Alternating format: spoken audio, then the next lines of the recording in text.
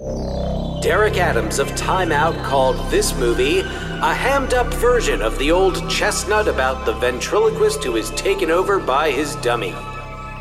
New York Times critic Vincent Canby felt it was neither eerie nor effective. And Letterboxd user Howling Man said maybe I just like it because I was raised with media telling me to be spooked of talking dolls, like Twilight Zone or Goosebumps told me. Just something insidious about ventriloquism. On this episode of Ruined Childhoods, we decide the fate of magic.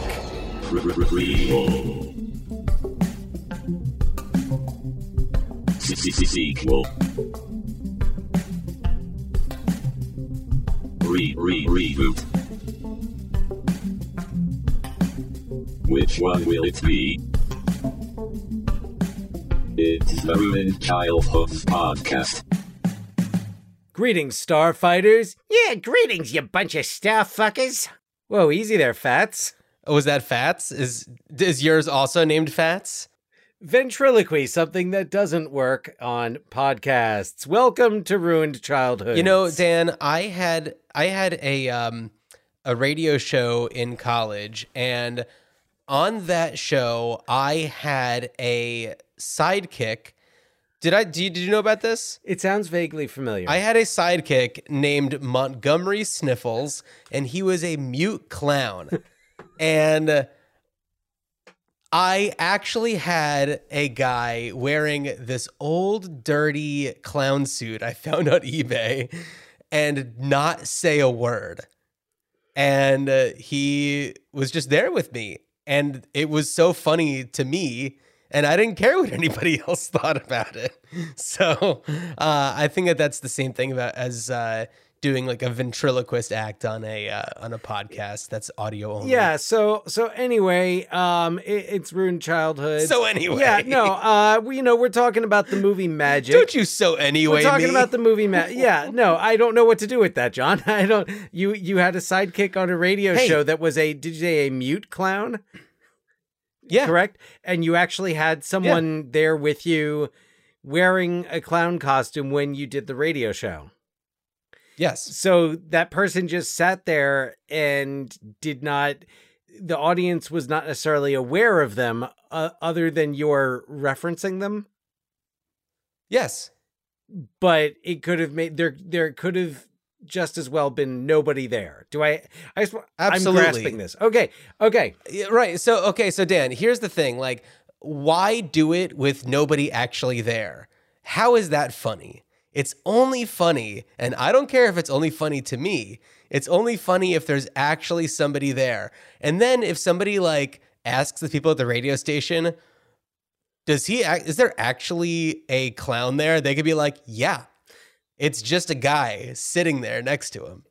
You know what? In a dirty used clown suit. I see your point. Ooh, used clown suit. That's disgusting. Yeah, there's all sorts of things wrong. I don't know if eBay. It's the opposite of cellar like, door. I'm sorry, I don't see that on eBay. That's more of like a Craigslist thing.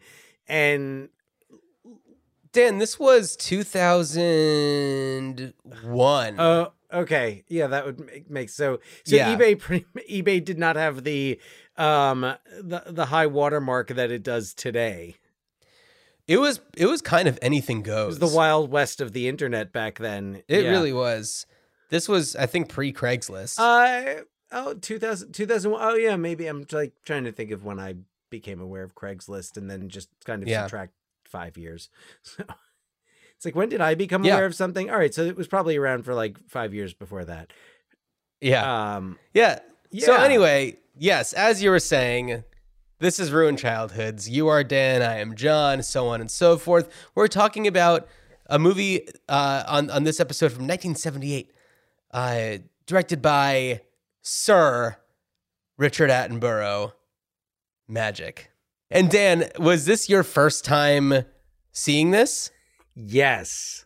Was it yours? This was my first time actually even hearing about this movie.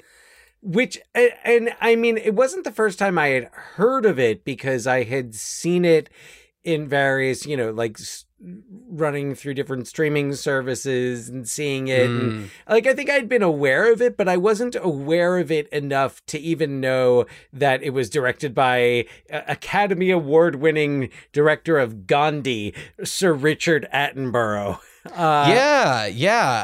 It's definitely somebody with a pretty strong track record, and kind of this one that just, I don't know, like the more I was reading about it, the more I was like, oh yeah, people knew about this. And I think that it was one of those movies that for people, you know, in the, I guess you could probably say like, 8 to 15-year-old range in 1978, this was probably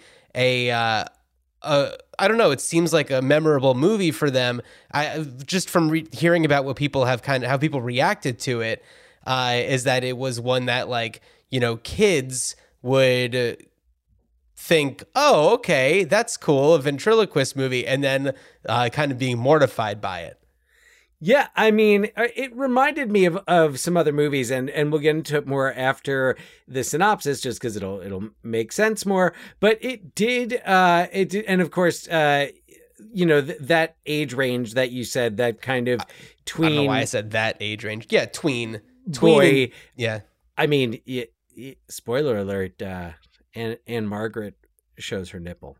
That's true. Yes. So naturally, but snap out of it, Dan. It's a memorable moment in the movie. There are lots of memorable moments in this movie, though, and I'm really surprised that I hadn't heard of it sooner, that it doesn't have more of a cult following. It is very much this is a cult movie. Well, I think that this is one of those movies that, like, there's podcasts like the Blank Check podcast where they kind of go through a director's entire filmography beat by beat. And I feel like this is one where they would get to that and it would kind of be one of the more interesting episodes, because it is just like why is this not as memorable as maybe some of Richard Attenborough's other films? I mean, he was certainly a very well-known director with A Bridge Too Far. I guess this was one of his earlier ones before, like, really picking up. But like you said, Gandhi, A Chorus Line. I loved his film Chaplin with Robert Downey Jr. I don't know. I feel like there was just a lot that this should have stood out for, and I don't know. I think that maybe because it was a horror movie. It's such an interesting movie because it's a horror movie. It's a comedy. It's got so much there's a lot there. To me, it's really interesting because you have, Sir Richard Attenborough, who, in his acting career, he plays a primary role in The Great Escape, for example. Yeah. Later in his career is Jurassic Park. Yeah. And I'm like, the last name is Hammond. I almost said Reggie Hammond, but no, that's Eddie Murphy in 48 Hours. Yes. Miracle on 34th Street. So yeah. Accomplished, and he won the Academy Award for Gandhi, within like 5 years later. So, yeah. But yet this movie is so weird. Also, okay, so you think about a movie like Gandhi, and when I think about Gandhi, I think of it as being very, like, vast and complete and complex, and I think that there's a lot of elements of Gandhi that put it up there in a different light, whereas this movie is very enclosed. You're only with a few characters. You're mostly in an isolated place physically or emotionally, and like when he's in like a crowded nightclub, the sweat pouring off of his face. It's a very intimate look. And I mean, the movie that I think this is closest to Oh, are you going to say what I'm about to say? I'm so excited to find out. Well, I mean, he was very Rupert Pupkin-y. You know, King of Comedy. Yeah, which De Niro was considered for the role. Oh, okay. What did you think I was going to say? Well, no, a movie that's a derivative of that. Well, I actually didn't think you were going to say it because it made me think of Joker, which by extension is thinking about King of Comedy. Yeah. Yeah.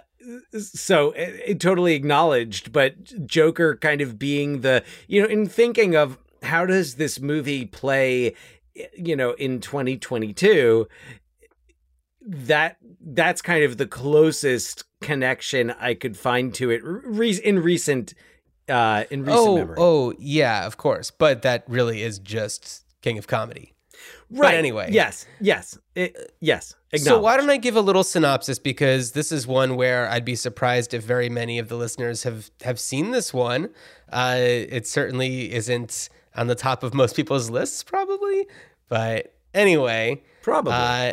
Here's what I put together for this one. I didn't want to give away too much because now that I'm thinking about it, I'm like, oh, do I want to even say all of these things that I say, or do I want to just give like more of like a 1 or 2 sentence synopsis?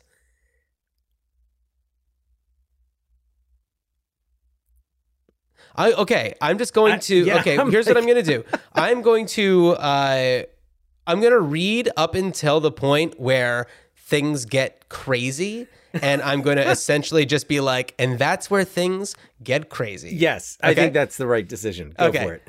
Though his temper is small, Corky's talents are quite vast. However, they come at a cost. Having grown up very much in the background of other people's lives, Corky studied under a magician named Merlin, who believes that Corky is the next great illusionist. However, when Corky first tries out a card trick at an open mic night, he gets booed until he raves against the crowd, but he manages to burst onto the nightclub scene once he incorporates his dummy Fats. Along with Fats, Corky woos his audiences, especially his new agent, Ben Green. Ben believes in Corky's talents, but Corky's temper prohibits him from getting a show at NBC. But it's Corky's fault. He refuses to take a psych evaluation. In an effort to clear his head, Corky takes a cab to where he grew up and notices that his old high school crush's house has a room for rent. After giving the cabbie money to not tell anyone he's out there, Corky rents the room and reunites with Peggy. The two reminisce, and she is quite taken by his act with Fats. He shows Peggy some card tricks and things get quite intense. They end up sleeping together, which enrages Fats.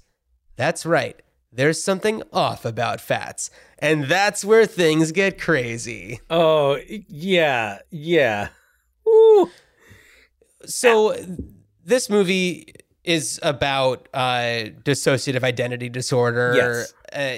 That's something that we certainly should be talking about. It's about this person who is troubled using this ventriloquist dummy to act out this other side of himself and be this part of him that's kind of overtaking him. So things get crazy. Yeah. And, it's a couple other movies that popped into my mind. And, I don't want to talk about a lot of the scenes because I don't want to ruin them for people who haven't seen the movie, because it's really something I had moments where I was just like jaw dropped. And there are moments that I think are intentionally very effective. And then there are moments that I think are very unintentionally hilarious. And it made me think. So it made me think of that aspect of King of Comedy, and then by extension, it's like third cousin, twice removed Joker. But also like Little Shop of Horrors, because Fats, like in Little Shop of Horrors, Seymour doesn't find success or love until he makes a deal with Audrey too, and starts feeding it humans. So I thought, Specifically humans that he wants out of the picture. right. Yeah.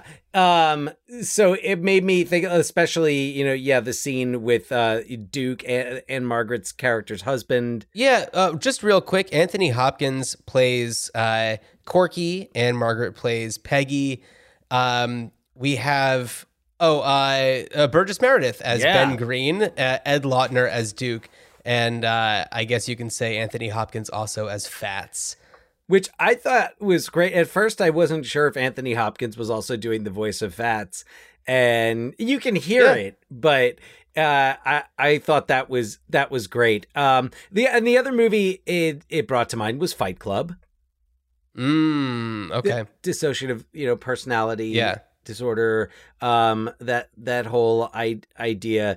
But yeah, it gave me strong Little Shop vibes. Also because when, especially the scene when Corky talks about like running away with. Oh God, I can't remember. Peggy? Peggy. Yeah, thank you. Yeah. Talked about running away with Peggy and not taking Fats, and that's when things get really crazy. Yeah. I mean, when do things get crazy? Things just keep getting crazier and crazier. Burgess Meredith is just wonderful in this. Also, his character's name is Ben Green. You have to imagine they were hoping to cast someone perhaps more Jewish. Perhaps. Just it's an agent. I don't know. Yeah, well, I it's funny though, because for a while I couldn't tell, like, if that was just his last name, because when Anthony Hopkins says it, he says, "Oh, that's Ben Green. That's Ben Green." And like, is it gangrene? What? Well, and this leads me to my biggest question about this movie. Why does Anthony Hopkins talk like that if he's from like upstate New York? They explain it. There's just one moment where the line is, and I'm quoting, "His father was a limey." So what? And he grew up with a father who had a British accent, and they moved. Yeah, look, I know plenty of people who have like a parent who's British or like has an accent and they'd have no accent. Well, okay. Maybe, I mean, look, that's something which, and maybe there's more in the novel, but this was adapted by William Goldman from his novel. William Goldman, who you would know from The Princess Bride. Yeah. All the President's Men. All the President's Men, also adapted Misery, Stand By Me. Oh, right. Yeah, William Goldman. A Marathon Man was another one of his. Yeah, that's right. So, yeah, William Goldman, no slouch. And so I imagine there's more background, and then you get some background, and they have the flashbacks to his childhood. Right. Are so interestingly done. Like the style of this, what I love about it is going back to like when you think of Richard Attenborough and you think of movies like Gandhi or Chaplin, you think of these big sprawling epics, life stories of these people. And as you said, magic is not just so much more intimate, but it's less like David Lean, like Lawrence of Arabia. Like I think of Gandhi, I think of the double VHS cassette, which I mean, that meant like that was serious. If it was a double VHS, like this was not like some silly comedy. This was a movie to be taken seriously. Yes. So I think of Richard Attenborough, and then this movie has all these weird choices. Those flashbacks that have that, like they're shot with that, I don't know, that there's just that bit of, I don't know, light. I don't know what you would call it, but like that filter where there's just like this extra like light.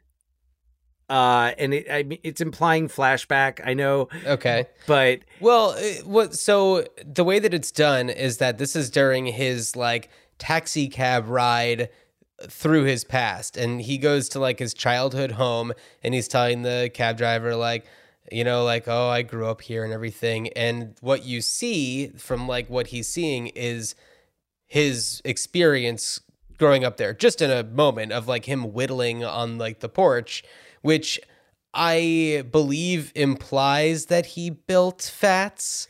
Yes. Yeah. And because one thing that I read, and I didn't remember this in the movie, said that Merlin gave him Fats. And I was like, but didn't he whittle him? Anyway. I'm pretty sure he made Fats. Yeah. And I'm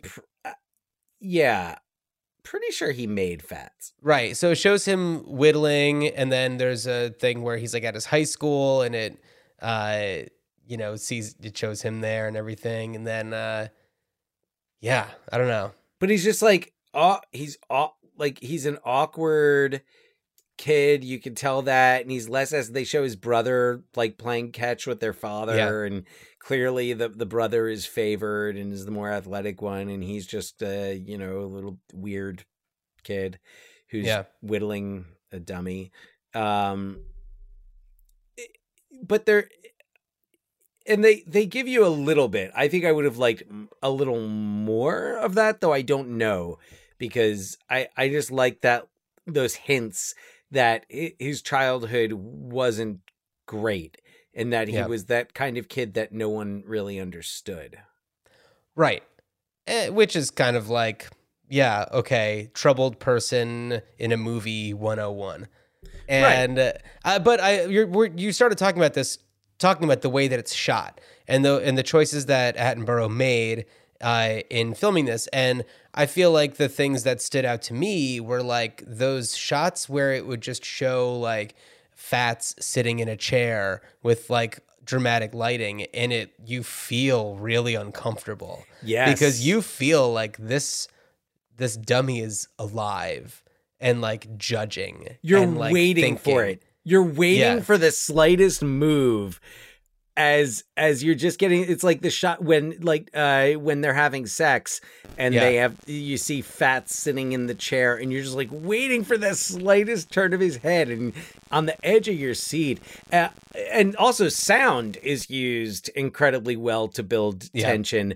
And like there's one scene where there's this clock in the background, like grandfather clock, and then crickets in another scene, just like the clock is when Corky is doing this card trick with Peggy and concentrating so hard to get it right, and it's a very I guess non-traditional trick where it's just like, how could this possibly be? It's one of those things where you're just like, that's impossible. But the clock ticking where he's trying to where she's trying to like send him through like telepathy, the card that she picked or whatever. Well, and he's like, go ahead. She's going along with it, but this is after he has like yelled at her to like, because she's having fun at the beginning. She's just like, oh, this is fun. This is cute. This is an interesting date that's happening. And he's just like, shut the fuck up and focus. Yeah, exactly. It's very intense.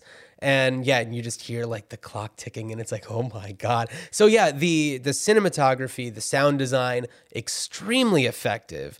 And I think that what hurts this movie is the silliness of the ventriloquist dummy in the moments where things turn into a horror movie. And it really doesn't like match up a little. It's like a little jarring in some ways. And I don't know. For me, and maybe it's just like the mood I was in when I watched it. I watched it in 2 sittings, but I watched the point where things get bonkers. I watched that all in 1 sitting. Okay. And I appreciated it for the absurdity. I felt that everything throughout the movie was just a little bit over the top. And I thought Hopkins did an amazing job of selling it. Yeah. I mean, the scene, so like the scene we were just talking about, there's the scene where he's sitting with Ben and Ben is on to him. Ben wants him to get help. And oh yeah. And Ben's like, okay, you stay quiet for 5 minutes. Yeah, don't speak as Fats for 5 minutes. Yeah, don't. Yeah, and he keeps on like saying like, all right. Well, how long has it been? And he's like, 20 seconds. 20 seconds. Yeah, and I feel I like could do this all night. Yeah, 2 minutes later, I can't do it. that's an incredible scene. It's really, really amazing, and the fact that it's just like these two fantastic actors, just like really giving it their all with a world-class director and incredible sound design and cinematography. Like, it's a powerful scene in what could easily be a just completely silly movie. Yeah. Right. Yeah. It goes, I think it goes just as far as it can. Yeah. In every direction it stretches itself. I think it goes just about as far as it can before it stops being entertaining. It's absurd. There's one moment in particular that I'm thinking of that's so ridiculous and absurd, and I don't want to give it away because I loved it. I loved it because I was totally in the mood to watch that like type of movie, kind of like The Room, but like with, actually well made.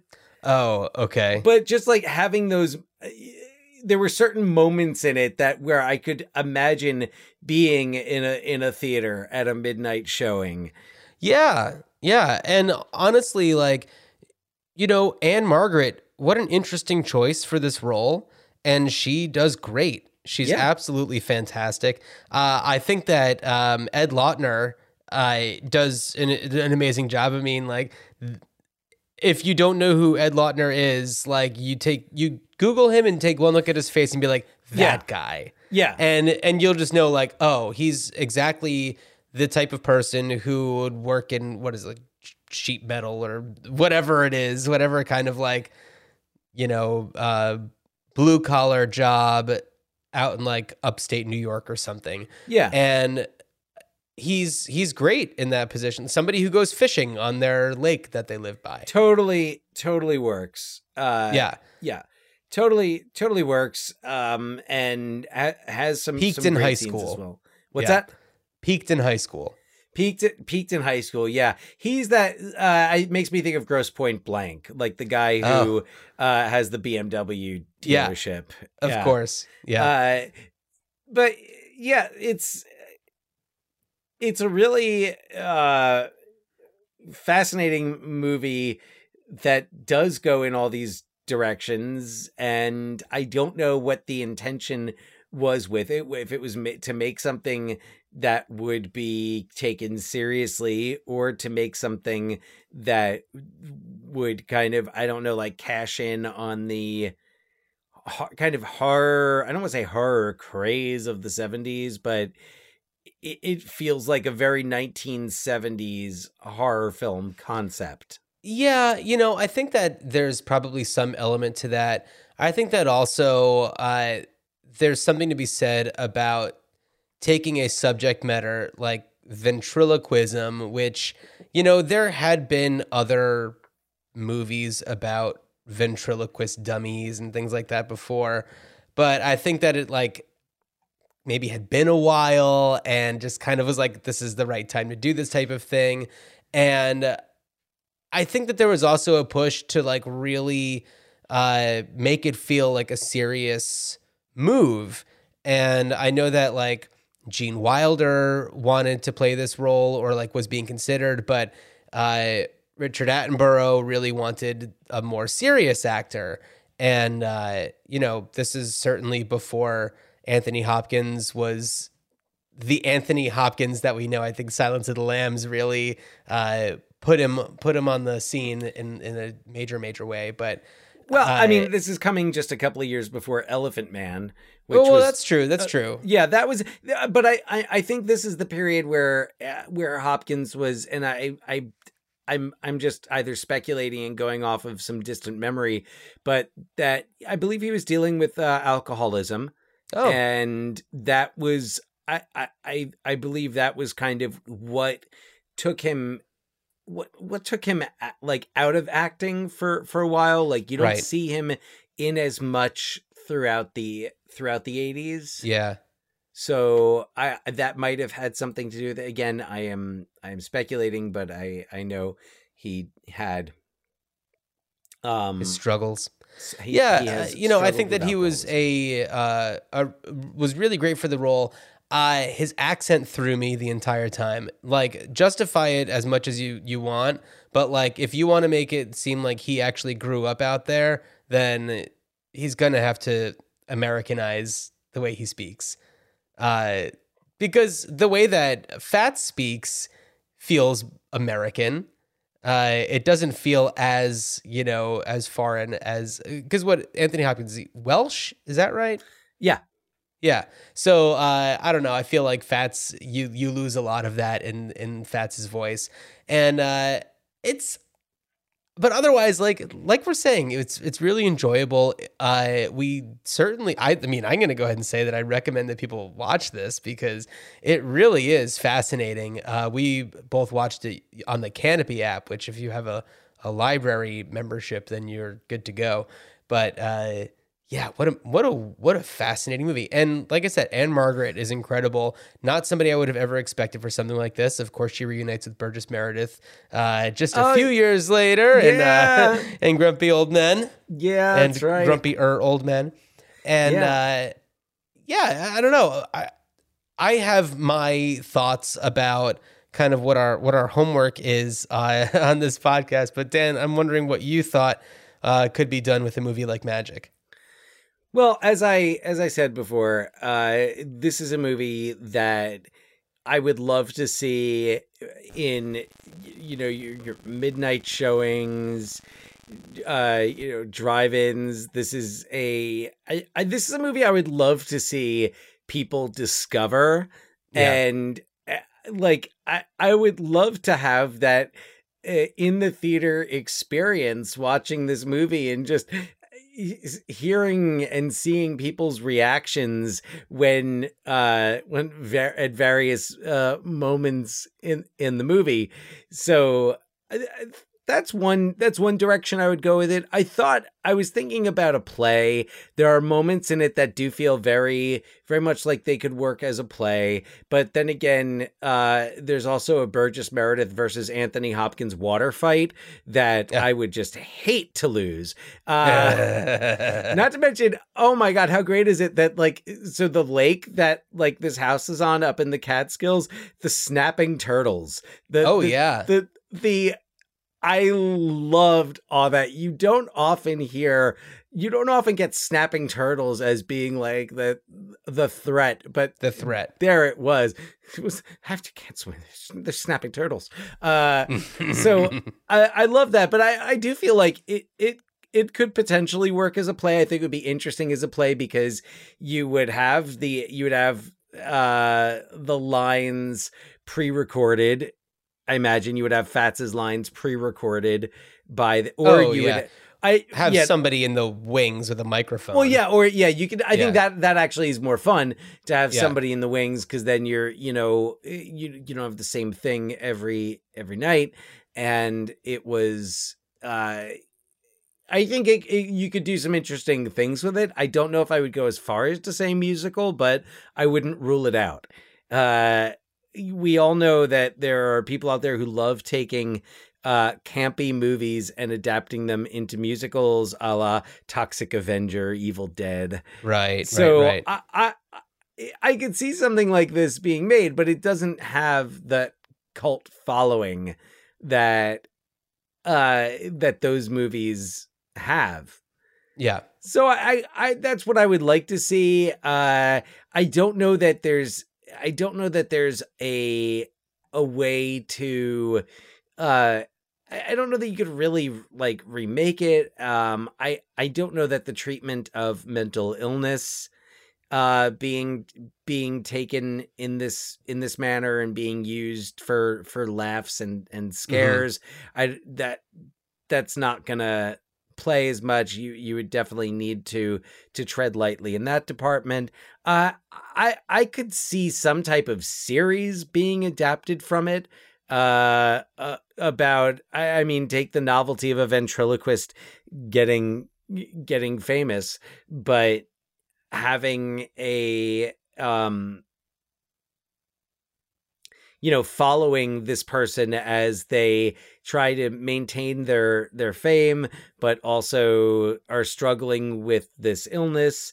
And if they're afraid of losing their job, they're afraid of losing everything, but the struggle just gets harder and harder. Yeah. If there is a way to do that in a respectful and truthful manner, I'd be down with it. But yeah, no, really, I would just like if I had the money, I would just promote this and whatever, tour it around and be like, magic is coming to your town. Are you ready for Fats the dummy? Yeah. Well, I do want to acknowledge the movies that have, come out, and I guess TV shows too, that honor the tradition of ventriloquist dummies, and whether it's horror or some sort of ventriloquist dummy having its own life kind of thing. I mean, there's the Adrian Brody movie Dummy that came out like 15 years ago, something like that. Oh yeah. There was that. There's the great segment in the movie The 10 with Winona Ryder where it's a vignette where she is supposed to be, she gets married to a ventriloquist, but ends up having a romantic fling with the dummy because, as we know from movies like Magic, dummies seem to always be making jokes about sex in the acts. And in the 10, that's right. In the movie, she's getting married to this guy, but ends up stealing a ventriloquist's dummy that they see on like their honeymoon, and ends up sleeping with the dummy. And it's so great the way it's done because like in the club scene, the dummy like picks her out from the crowd and makes a joke, and pardon my expression, but like about its like big wood cock. And then like after the show, she like goes backstage to like meet the ventriloquist, but actually is there to see the dummy. And then she like takes the dummy inside and she goes, "You still want to show me the big wood cock?" And it's like Winona Ryder's so good that I just absolutely like, she commits to it so hard. And anyway, I really appreciate the comedic turn that takes, where it's like this dummy does have a life of its own. And then there of course been like shows like, I don't know, Are You Afraid of the Dark, that have of course done this kind of thing and whatever. Sure, there's a Goosebumps. Yeah, I think there was something in the IMDb trivia about like, the R.L. Stein's like inspiration for something with this and stuff. So wouldn't be a big shock. And but yeah, no, I feel like I would want to see a play that is I think adapted from this, but I wouldn't want it to be a horror, because when it becomes a horror, that's where things get a little, like when it becomes like horror, that's where things become a little, I don't know, like goofy. And I feel like in the moments where you just have the dummy lit in a particular way and the sound in a particular way, that's something that can have great effect. If you do just have a play about a ventriloquist or magician who does ventriloquism in their act, and they maybe can only express certain things through the dummy. Because the way that I see you're holding up your finger, hold on one second, but the way that I was first seeing Fats was less of an extension of like of identity, but more of like Corky's like inner critic.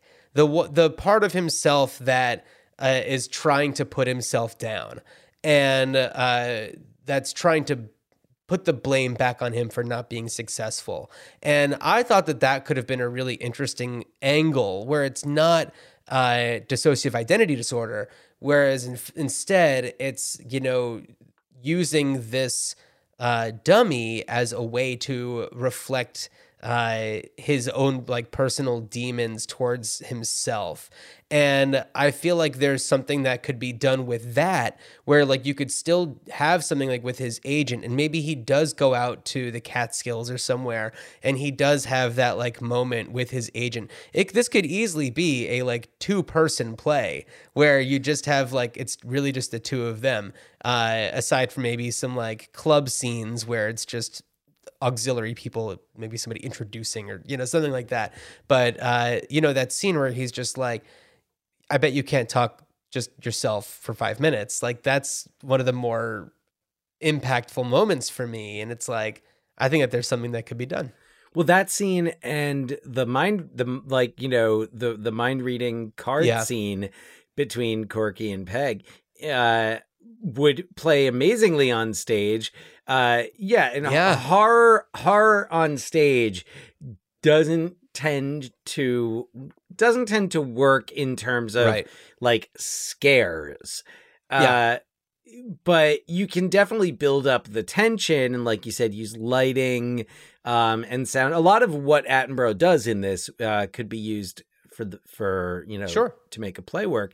No, what I was thinking of was so another thing that this brought to mind was, and I'm going to go back to my days back long ago before becoming a teacher, when I was working with a sketch comedy group and we were writing and working on developing some scripts for pilots. And one of the scripts was one of the characters in one of the scripts was a ventriloquist or a puppeteer, really, because he worked on a children's TV show. He wasn't seen in it, but the whole backstory was that this character was a really gifted performer who had crippling stage fright from a traumatic experience in his high school years, and he is still a tremendous performer, but only with the puppet, which looks just like him. Oh, okay. And we did, what's funny, like we shot some demo scenes for it and I played that character. So we had a puppet that was made to look like me, and just reminded me of the scenes where Fats and Corky are dressed alike. Yeah. It's like, oh, that was what we did. That was kind of what we were trying to do, but not in there was definitely something, a little off kilter about it, but not to this extent. Right. But it was funny. It brought me back to that. So when you said like someone who really can only communicate certain things with the use of the puppet, that's a really interesting concept. And that would be something really cool to explore with a stage play. And sure, in fact, I have seen plays where an actor they're on stage and they're acting against a voice with a voice. And the one I'm thinking of, the voice was pre-recorded, and it was Ray Fiennes was in it. It was a one act at Lincoln Center, and I forget who the character was that he was talking to, but she was, I don't know if was it Hobie Doyle? Was it? Yeah, would that it were so simple. Would that it were so simple. Yes, Hobart. No, it was amazing, like amazingly intense Ray Fiennes performance. So magic, ultimately, like my goal for this is just that people see it. So if you're into that type of thing, if you've listened to us talk about it, I think you know what you're getting into now. It's going to be weird and creepy and fun. Yeah. this is one that I'm really glad that I have now seen, and so thank you for that, Dan. Yeah, it's a wild ride. It's Yes. under 2 hours, and it's got just like great performances, great everything. Some of it might be a little silly, but that's okay. And You're looking also, for- it's It'd be very good much if- of its time. Yeah. It would be a great slumber party movie. Oh yeah, I think so. Great slumber party Yeah. movie. So yeah, if you're having a slumber party or pajama party, Yeah. watch Magic. And hey, Dan, I wanted to give a shout out to one of our Instagram followers, Yanzi. If you're Yanzi. listening, we just enjoyed the message that you sent about the Australianness about Australians, the pronunciation of Baz Luhrmann, which, as he says, is actually short for Barry, and it's the Australian like nickname for Barry, and kind of like how. For Sharon, the nickname is Shaz. Shaz. Which is pretty cool. And he was with me with the Tony Collette thing, but argued that Ben Mendelsohn is who he thinks is the most Australian looking male actor. So I mean, I still think it's Hugo Weaving. See, the thing is, when I think of Ben Mendelsohn, I don't know. I think about some American characters. He's like, I don't know. Well, what like, was I the think first that- thing you saw him in? Because that was I engaged in the back and forth in the dialogue, and for me, like Hugo Weaving works because the first movie I saw Hugo Weaving in was Adventures of Priscilla, Queen of the Desert. That's what I which was is so saying here. Australian.